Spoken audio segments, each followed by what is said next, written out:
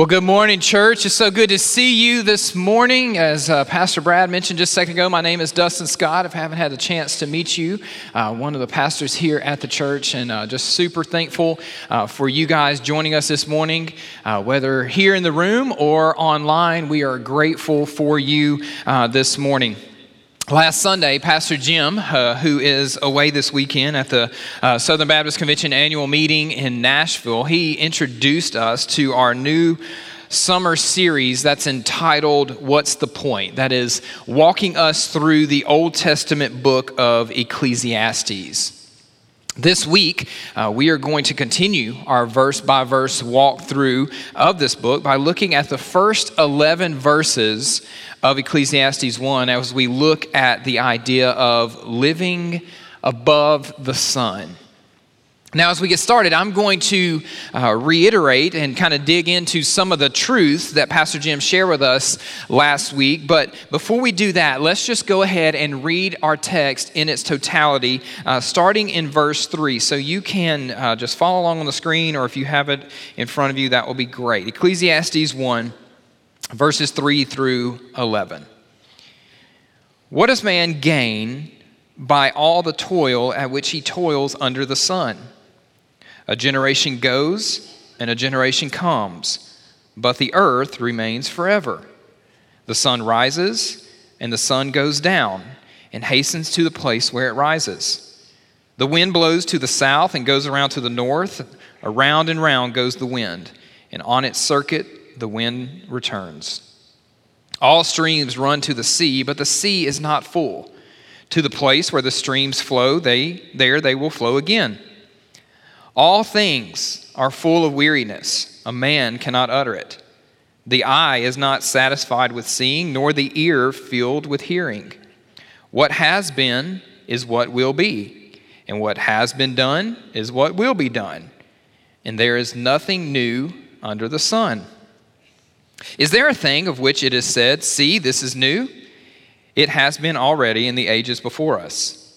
There is no remembrance of former things, nor will there be any remembrance of later things yet to be among those who come after.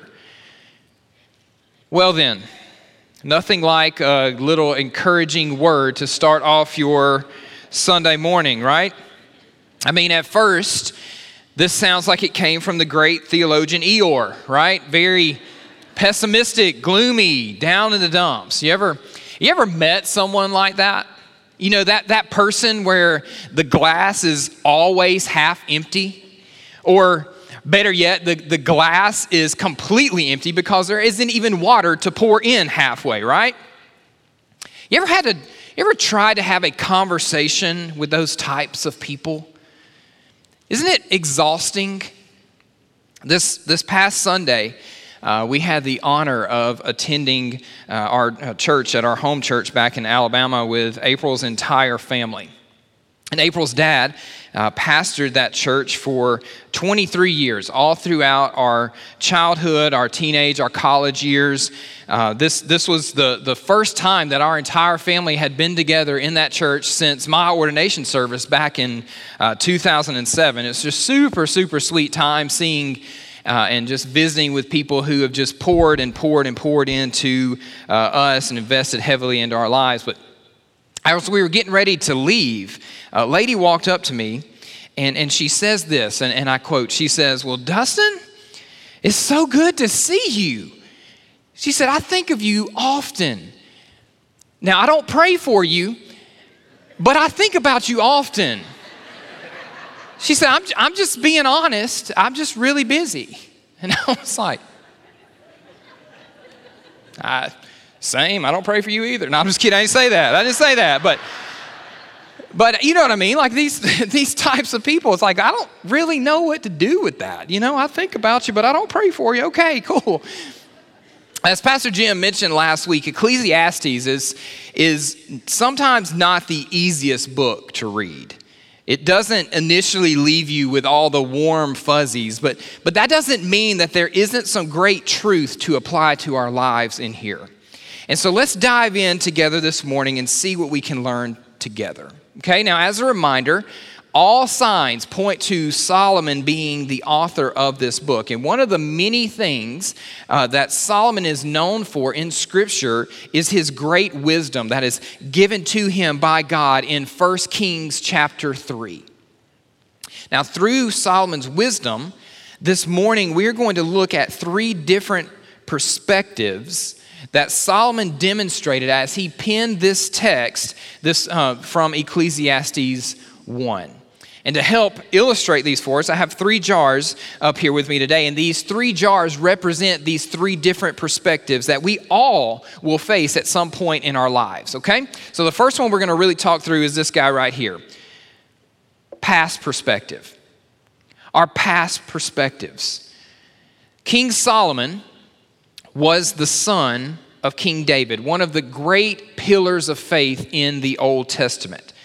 And you will recall that Solomon was born to David through Bathsheba, found in 2 Samuel 12. Solomon took the throne after his father David had passed away.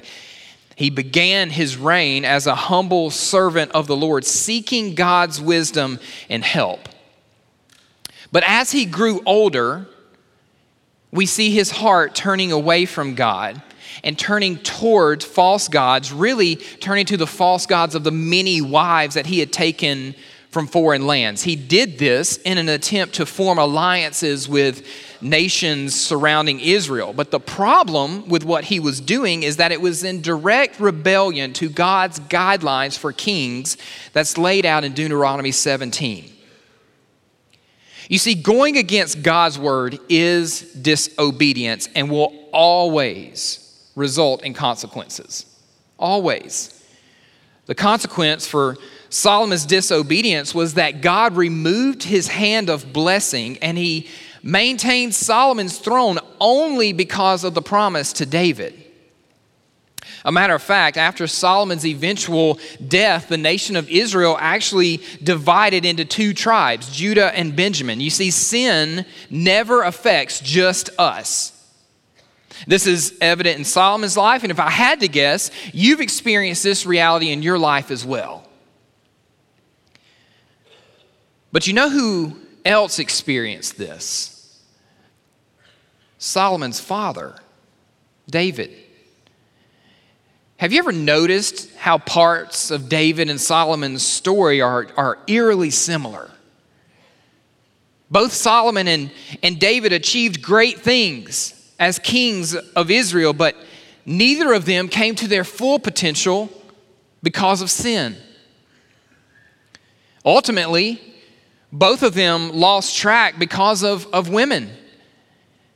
David just one, Solomon many, but they both sinned greatly. Generational sin. The sins that seemingly get passed down from generation to generation. And you guys know what I'm talking about, right? Oftentimes we disguise them though under the umbrella of, well, that's just who I am. Or that's just how I am. That's just how I operate. Or my dad was the same way. Or my mom struggled with this as well. And then you have children. And you start to see these same traits show up in their lives. You know, April and I, we bought the boys, really all of us, this above ground swimming pool for the summer. And you guys have seen it. It's got the little frame around it. It's got the poles. And one of the key things to putting up a above ground pool is that the ground needs to be perfectly level. Well, I'm probably the pansiest dude you've ever met. I don't even know how to do that. So I'm just like, it looks straight. So we put it up and we noticed that there's one point that's a little bit lower. So we're putting the water in and we're like, well, it's a little lower. I think it'll be fine, right? So we go ahead and fill it up. It's about 2 weeks goes by and I'm cutting grass and I just happened to glance over at the pool and I noticed that one spot that was a little low was now real low. And it's starting to cave in. And it's because the weight of the water and the ground is settling and those poles are just digging holes in the ground. And can I just be honest with you guys this morning? I lost my mind. Like I mean, you're probably going to never want me up here again, but I mean, I'm just confessing my sin to you. I just went nuts, right? I went inside. The pool leg is broken. We got to let all the water out. This thing's a waste of money. What are we, I'm sure I'm the only person that's ever lost their mind over stuff like this, but learn from me, okay? And so my sweet wife, who, knows that I'm crazy, she just calms me down. And so I'll just finish cutting grass and I'll think about it. So she pulls up YouTube and she figures out, you guys, you'll be so proud of us. This was the most redneck thing I've ever done in my life. And I'm from Alabama. That says a lot, okay? So we get a car jack and not even joking. We take 2 2x4s and we wedge up under the rim of the swimming pool and just start jacking up the side of the pool. And it worked. I mean, this is crazy. So we put boards under there and it's worked flawlessly, right? Here's the problem with that. You know what I've started to notice in my own sons? When frustrating things hit them, you know how they're responding? Flying off the handle, overreacting. Suddenly, that's just how I am, is affecting their lives in the negative. Friends, our sins that is nothing to play around with. They literally could be impacting future generations, and Solomon saw this play out firsthand. So why do I bring this to light this morning? Because it's important for us to realize that Solomon did not stay trapped in that bondage. Solomon wrote these words that we just read, that we're studying this morning, these words in Ecclesiastes towards the end of his life. Now, let me be real clear. We don't know. The Bible never says if Solomon actually ever repented of his sin. We do not know that. It does not specifically say that. But the words of wisdom that he imparts to us as the readers of his word at the end of his life suggest that possibly repentance happened. You see, Solomon had it all and lost it all. And he could have wrapped the chains of guilt and bondage all around himself, locking him into the past failures. However, he didn't stay locked in his past. He learned from his past.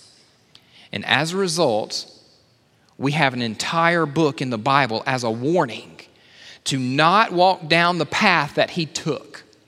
He has been there, he has done that, he has gotten the t-shirts, and the word that he is screaming to us is go the other way. And for many of you in here this morning, you are stuck in the past as well. You haven't or you won't forgive someone who has hurt you. Or you haven't or you won't forgive yourself for decisions that you're ashamed that you made. Your sin is hurting your family. And as a result, you are seeing those sins show up in the lives of your children. Listen to me, you do not have to stay in this spot. You do not have to stay with this perspective of being stuck in the past. There is victory, and his name is Jesus. And there's a great portion of scripture in Luke chapter 4. Right after Jesus comes out of the wilderness, he has been tempted by Satan. And Jesus returns to his hometown of Nazareth, and he heads to the synagogue to read the scriptures. And listen to what Jesus says in Luke 4, in verses 17 through 21. And the scroll of the prophet Isaiah was given to him, being Jesus. He unrolled the scroll, and he found the place where it was written, "The Spirit of the Lord is upon me, because he has anointed me to proclaim good news to the poor. He has sent me to proclaim liberty to the captives, and recovering of sight to the blind, to set at liberty those who are oppressed, to proclaim the year of the Lord's favor." And he rolled up the scroll and gave it back to the attendant, and he sat down. And all the eyes in the synagogue were fixed on him, and he began saying to them, "Today, this scripture has been fulfilled in your hearing." In church, there's people in this room right now. There's people watching me right now online who need to hear those same words. Those words of today, this scripture has been fulfilled in your hearing and you are free. You see, it's time to take off those chains. It's time to break this generational sin. It's time to move on from your past and live in the victory that is Jesus Christ. And Solomon warns us to stay focused, to not stay focused on a past perspective. And in doing so, he gives us Ecclesiastes, which in turn gives us some warnings about getting focused on a present perspective. You see, just as there is a great danger of living too much in the past, there is also a danger in living too much in the present. You see, Solomon begins showing us this danger by opening the letter with the words vanity of vanities. All is vanity. We talked about that last week. It's found in verse 2.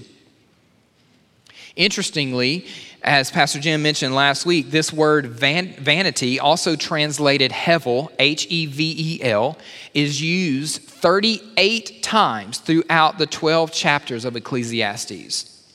Hevel literally means vapor or smoke. Sometimes it gets translated meaningless or emptiness. Scholars say it means a little bit of all of those, but not fully captured by any of them. Probably the best way to grasp the meaning is to consider the word picture itself. Hevel, it's smoke, vapor, kind of like a cloud. You know, like when you were a kid and you saw these clouds in the sky and they would make all these shapes and they look kind of like big, comfortable pillows, right? But then you take your first airline flight. And as you are going through the clouds, you really see that there's nothing to them, right? Even the fullest looking clouds, they are full of nothing. Hevel, Hevel. That's what life is like, Solomon says. It looks one way on the outside, but when you press into it, you find out it is full of nothing. It is empty. And so these verses that we're looking at this morning, verses 3 through 11, Solomon takes us on a journey in really kind of a poetic format that points out that if this life is all there is, if this is all there is, then there is no profit to your life. These verses point to these repetitive cycles in nature to prove the point that nothing is gained from all of our activities. Solomon begins in verse 4 by pointing to the cycle of generations while the earth stays the same. This is all of our realities. Humanity dies and a new generation comes, but the earth stays the same. Then we move on, verses 5 through 8. Verses 5 through 8 there, we get 3 examples from nature and 3 examples where human experience mirrors these natural cycles. First, the sun rises and the sun sets. Then the next day, the same thing happens. Next, the wind gusts to the south and then to the north. Just a quick observation here. Isn't it neat that the sun rises in the east and sets in the west? And Solomon is addressing the wind blowing from the north and from the south. These verses portray a contrast that gives us a picture of the totality of the world. But finally, these verses address the cycle of the ocean. All of the streams of the earth run into the sea, but the water level stays the same. The task is never done. It just repeats itself again and again. It's the same old, same old. And listen, we all feel this frustration from time to time, don't we? You ever feel this way when you walk into the kitchen and you see a sink full of dishes? You roll your sleeves up and you either wash them or put them in the dishwasher, only to get up in the morning and guess what's waiting on you? More dishes. Or laundry. What in the world? Does laundry just birth itself overnight? Are April and I the only people who actually take pictures of the empty clothes hamper when we reach the bottom? Like there is a bottom to this thing, right? These are our facts. These are the facts of life. There's more bills. There's more emails. There's more haircuts for some of us. There's more grass to mow. It never ends. So therefore, Solomon concludes in verse 8 that our existence is full of weariness. He gives 3 behaviors to parallel the sun and the wind and the sea. He contends that we cannot say enough, we cannot see enough, or we cannot hear enough. As those great prophets known as the Rolling Stones once say, no matter how much we try, we can't get no satisfaction because we always want more. We always want more. We keep waiting for a change in circumstances that will make us happy. And honestly, if we aren't careful, we live our entire lives trapped in that. You're frustrated under the lack of freedom in your parents' house as a child, and you think to yourself, I cannot wait until I get my license and I can go to college because then I will be free and happy. Then you get to college and you think, I cannot wait until I get out of this boring studying and start doing a job that I really love. Then you graduate and you take the job and you say to yourself, if I could only find someone to love and get married, then I would be happy. And then you find someone, you fall in love and you get married and you think, man, if we could just have a family, then life would be complete. So then you have kids and you think, if I could just get promoted so I could make more money to provide for my family, then, and the cycle never ends. You keep thinking, if I can just get there, everything will be different. But when you get there, nothing is different. And Solomon makes this point very clear in verses 9 through 11. There is nothing new under the sun. Nothing ever changes. Just as some people get stuck in the past, if we aren't careful, we can allow the busyness of our daily lives to enslave us to the present. So, whereas at first glance this text seems a little pessimistic, really it is helping us talk about the pursuits of our lives, the things that captivate our attention and become the center of our endeavors, those dreams in which we invest so much time and that we work so hard to accomplish. And as Solomon reflected on his own life and evaluated his own efforts, he was left asking, what profit is any of it? Which is really kind of reflective of what Jesus asked in Mark 8, isn't it? When he says, and what do you benefit if you gain the whole world but lose your own soul? Is anything worth more than your soul? You see, the stuff we accumulate will not matter. However, what we do for Jesus will. Which then brings us to the final and most important perspective that we're going to talk through this morning, and that's this perspective of an eternal perspective. An eternal perspective. You see, yes, the sun goes up and goes down, and you do all you can in between, but Solomon reminds us that if we want our lives to amount to more than just a vapor, more than hevel, then we need to live life on purpose with an eternal perspective. That's why it's really important when we're reading through this text to not overlook the last few words that we see in verse 9 that says, there is nothing new under the sun. Under the sun in this context is referring to the things of the world, the things that is in our present and the past, the under the sun. Our call as followers of Christ is to live above the sun with a heavenly or an eternal gaze. Balance then becomes critical, especially when our time on earth is spent working for a living, pursuing success, and attempting to live for eternity in process. There's got to be a balance there.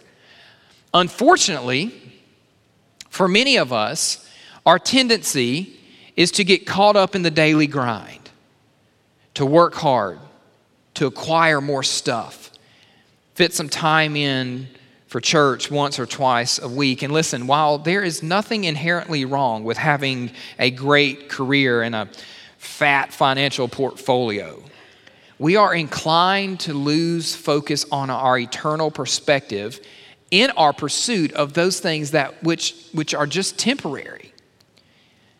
You see, perspective helps us understand that if we truly want to make an eternal difference, then we need to have a forever focus. And this is one of the main points of Ecclesiastes, so that we would be reminded and understand the gravity of life and be encouraged, even persuaded to live life on purpose as a result. Look back with me at verses 9 through 11. What has been is what will be.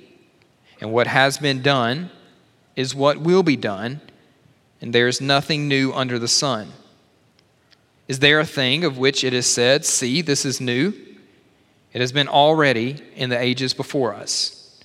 There is no remembrance of former things, nor will there be any remembrance of later things yet to be among those who come after.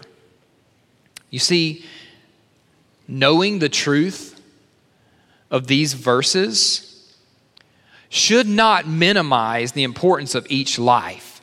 It should cause us to take stock of the platforms that God has given us and to also give us a fresh desire to live our lives with eternity in view.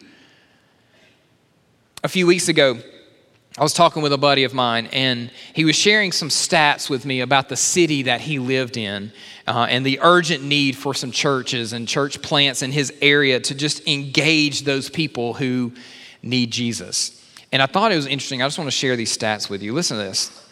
In his particular county, there are 320,000 residents.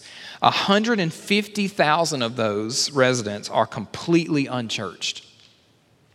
41,600 are in what he referred to as non-gospel faiths. These would be churches that do not hold to the death, burial, and resurrection of Jesus as a non-negotiable to their faith. So those two numbers combined take you to right at 192,000 of the 320,000 residents who are on their way to hell. Let me translate that for you. 60%. 60% of the population in his city. If that isn't scary enough, there are another 31%, which equated to about 39,000 people, who attend church but never practice their faith. They never talk about Jesus with coworkers. It's more of a check the box type of deal, right? In our context this morning, these will be a lot of the people who are either sitting in the past or the present or kind of living under the sun, so to speak. My friend said these words. He said, "Simple addition tells me that out of the 320,000 residents in my area of the country, 231,600 or 91% are either lost or not living out their faith." 91%. This story, it broke my heart. It's very eye-opening. You know, the heartbreaking part of the story to me is it's the same all over our country. It's not just secluded to this guy's area. The need is so great. But if we are too focused on the past or the present, we will not develop a perspective for the eternal. Which means these numbers I just shared with you will remain just that. Numbers. You won't see them as people. You won't look into their eyes and have a burden for them. So whereas that's a very heartbreaking part of the story, the really eye-opening part of the story is those numbers are from Escambia County, Florida. There are 320,000 people living in this county. And out of those 320,000 residents in this county, 231,600, 91% are either lost or not living out their faith. Those numbers are the people you're sitting next to at work. Those who are passing you in the hallways of your school. Those pouring into our area as college students. Those who are serving you coffee at Coffee Guide. Those who live next door to you. You see, when we talk about who's your one, it's not some cute slogan. If we are truly followers of Jesus, this has to wreck our hearts, and we have to do something. We have to share. Which leads me to the question that we have to ask ourselves if we're going to evaluate how we're doing. We ask this question to our middle schoolers, our high schoolers, our college students pretty frequently. And the question is this: who is here today that wasn't here 6 months ago because of you and the investment that you've made in their lives? Who is sitting in this room this morning who was not sitting in this room 6 months ago because of the investment you made into their lives? Who knows Jesus today because you told them about him? You see, God has not given us an airtight philosophy of wisdom or an ironclad guarantee of success.